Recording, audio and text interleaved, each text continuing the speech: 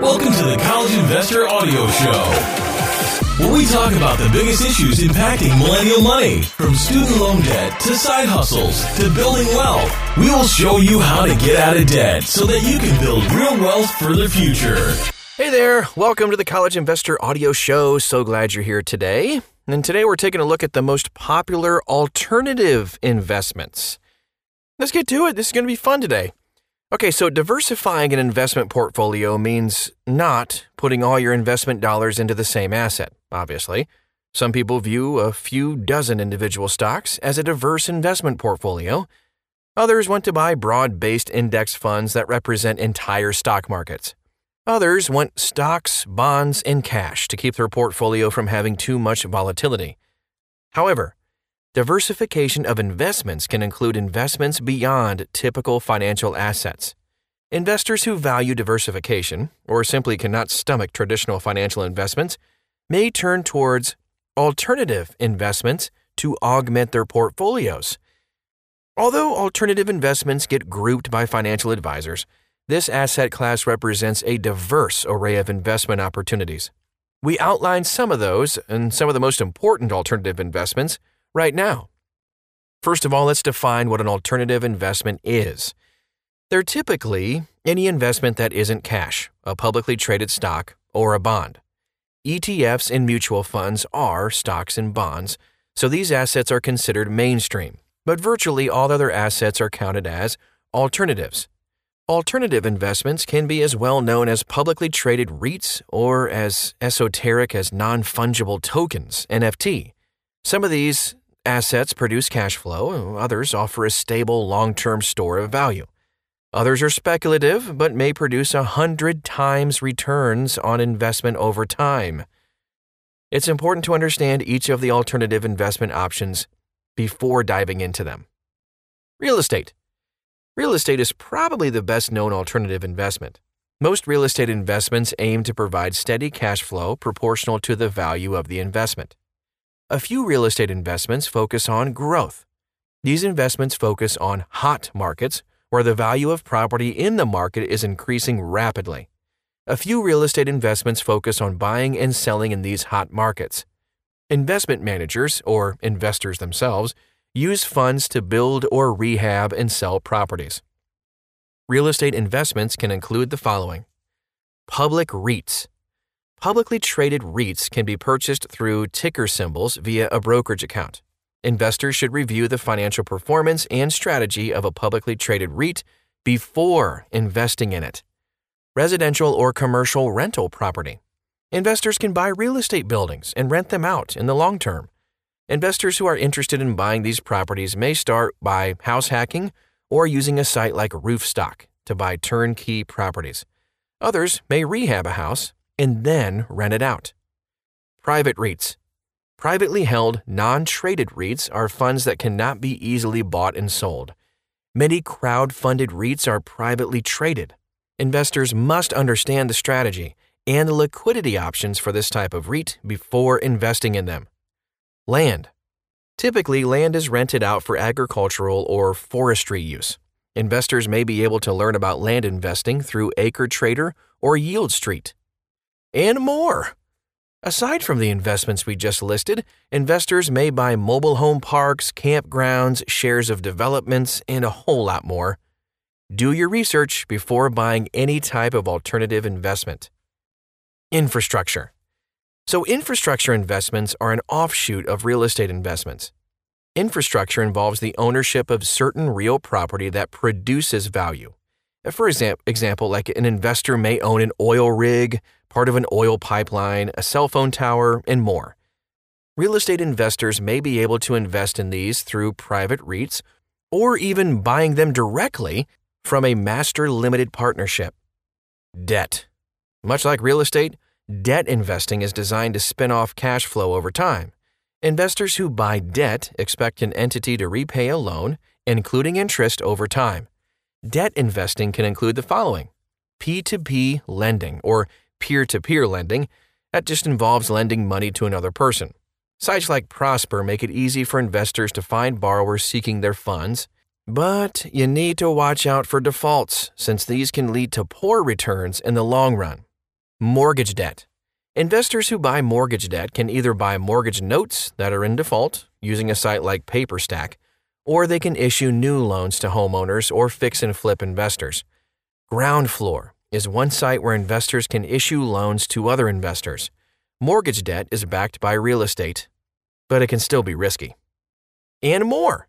Investors can find options to buy invoice debt, outstanding payments owed to a company, traditional business loans, and so much more. Investors should also remember that the best-rated companies can get debt at attractive rates in the bond market. Only lesser-known companies and individuals must seek loans through the peer-to-peer or non-bank market. Be sure that you fully understand the risk of default and non-collection before pursuing this.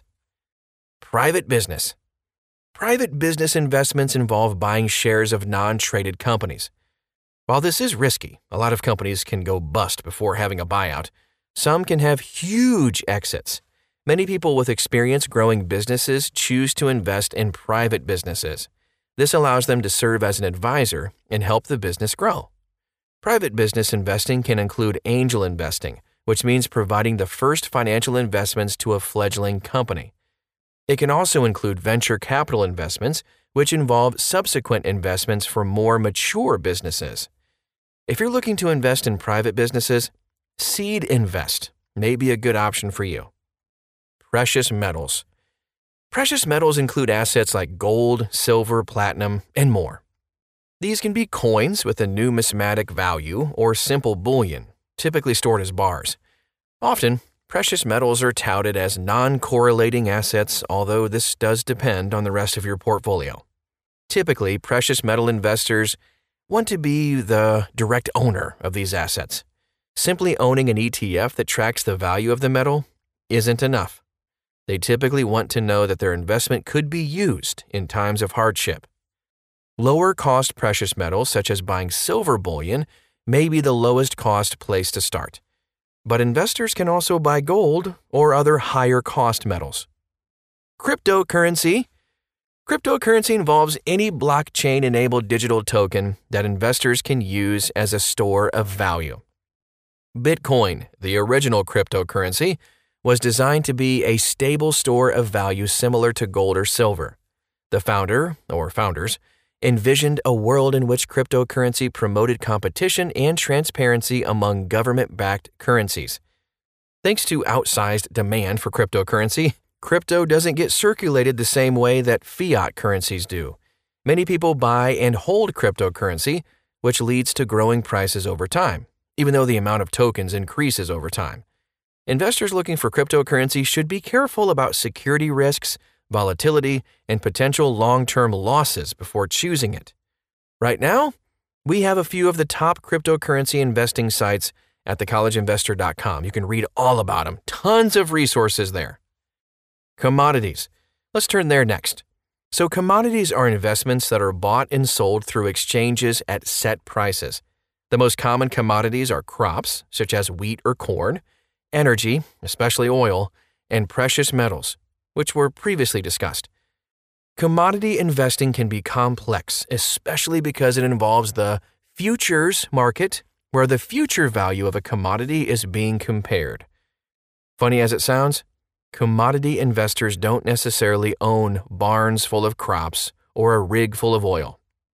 They may do all their investing digitally, ensuring that supply meets demand and making a profit as the middleman.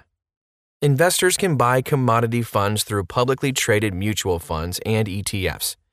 Commodity funds may have volatile pricing in the short term, but they tend to be decent inflation hedges in the long run.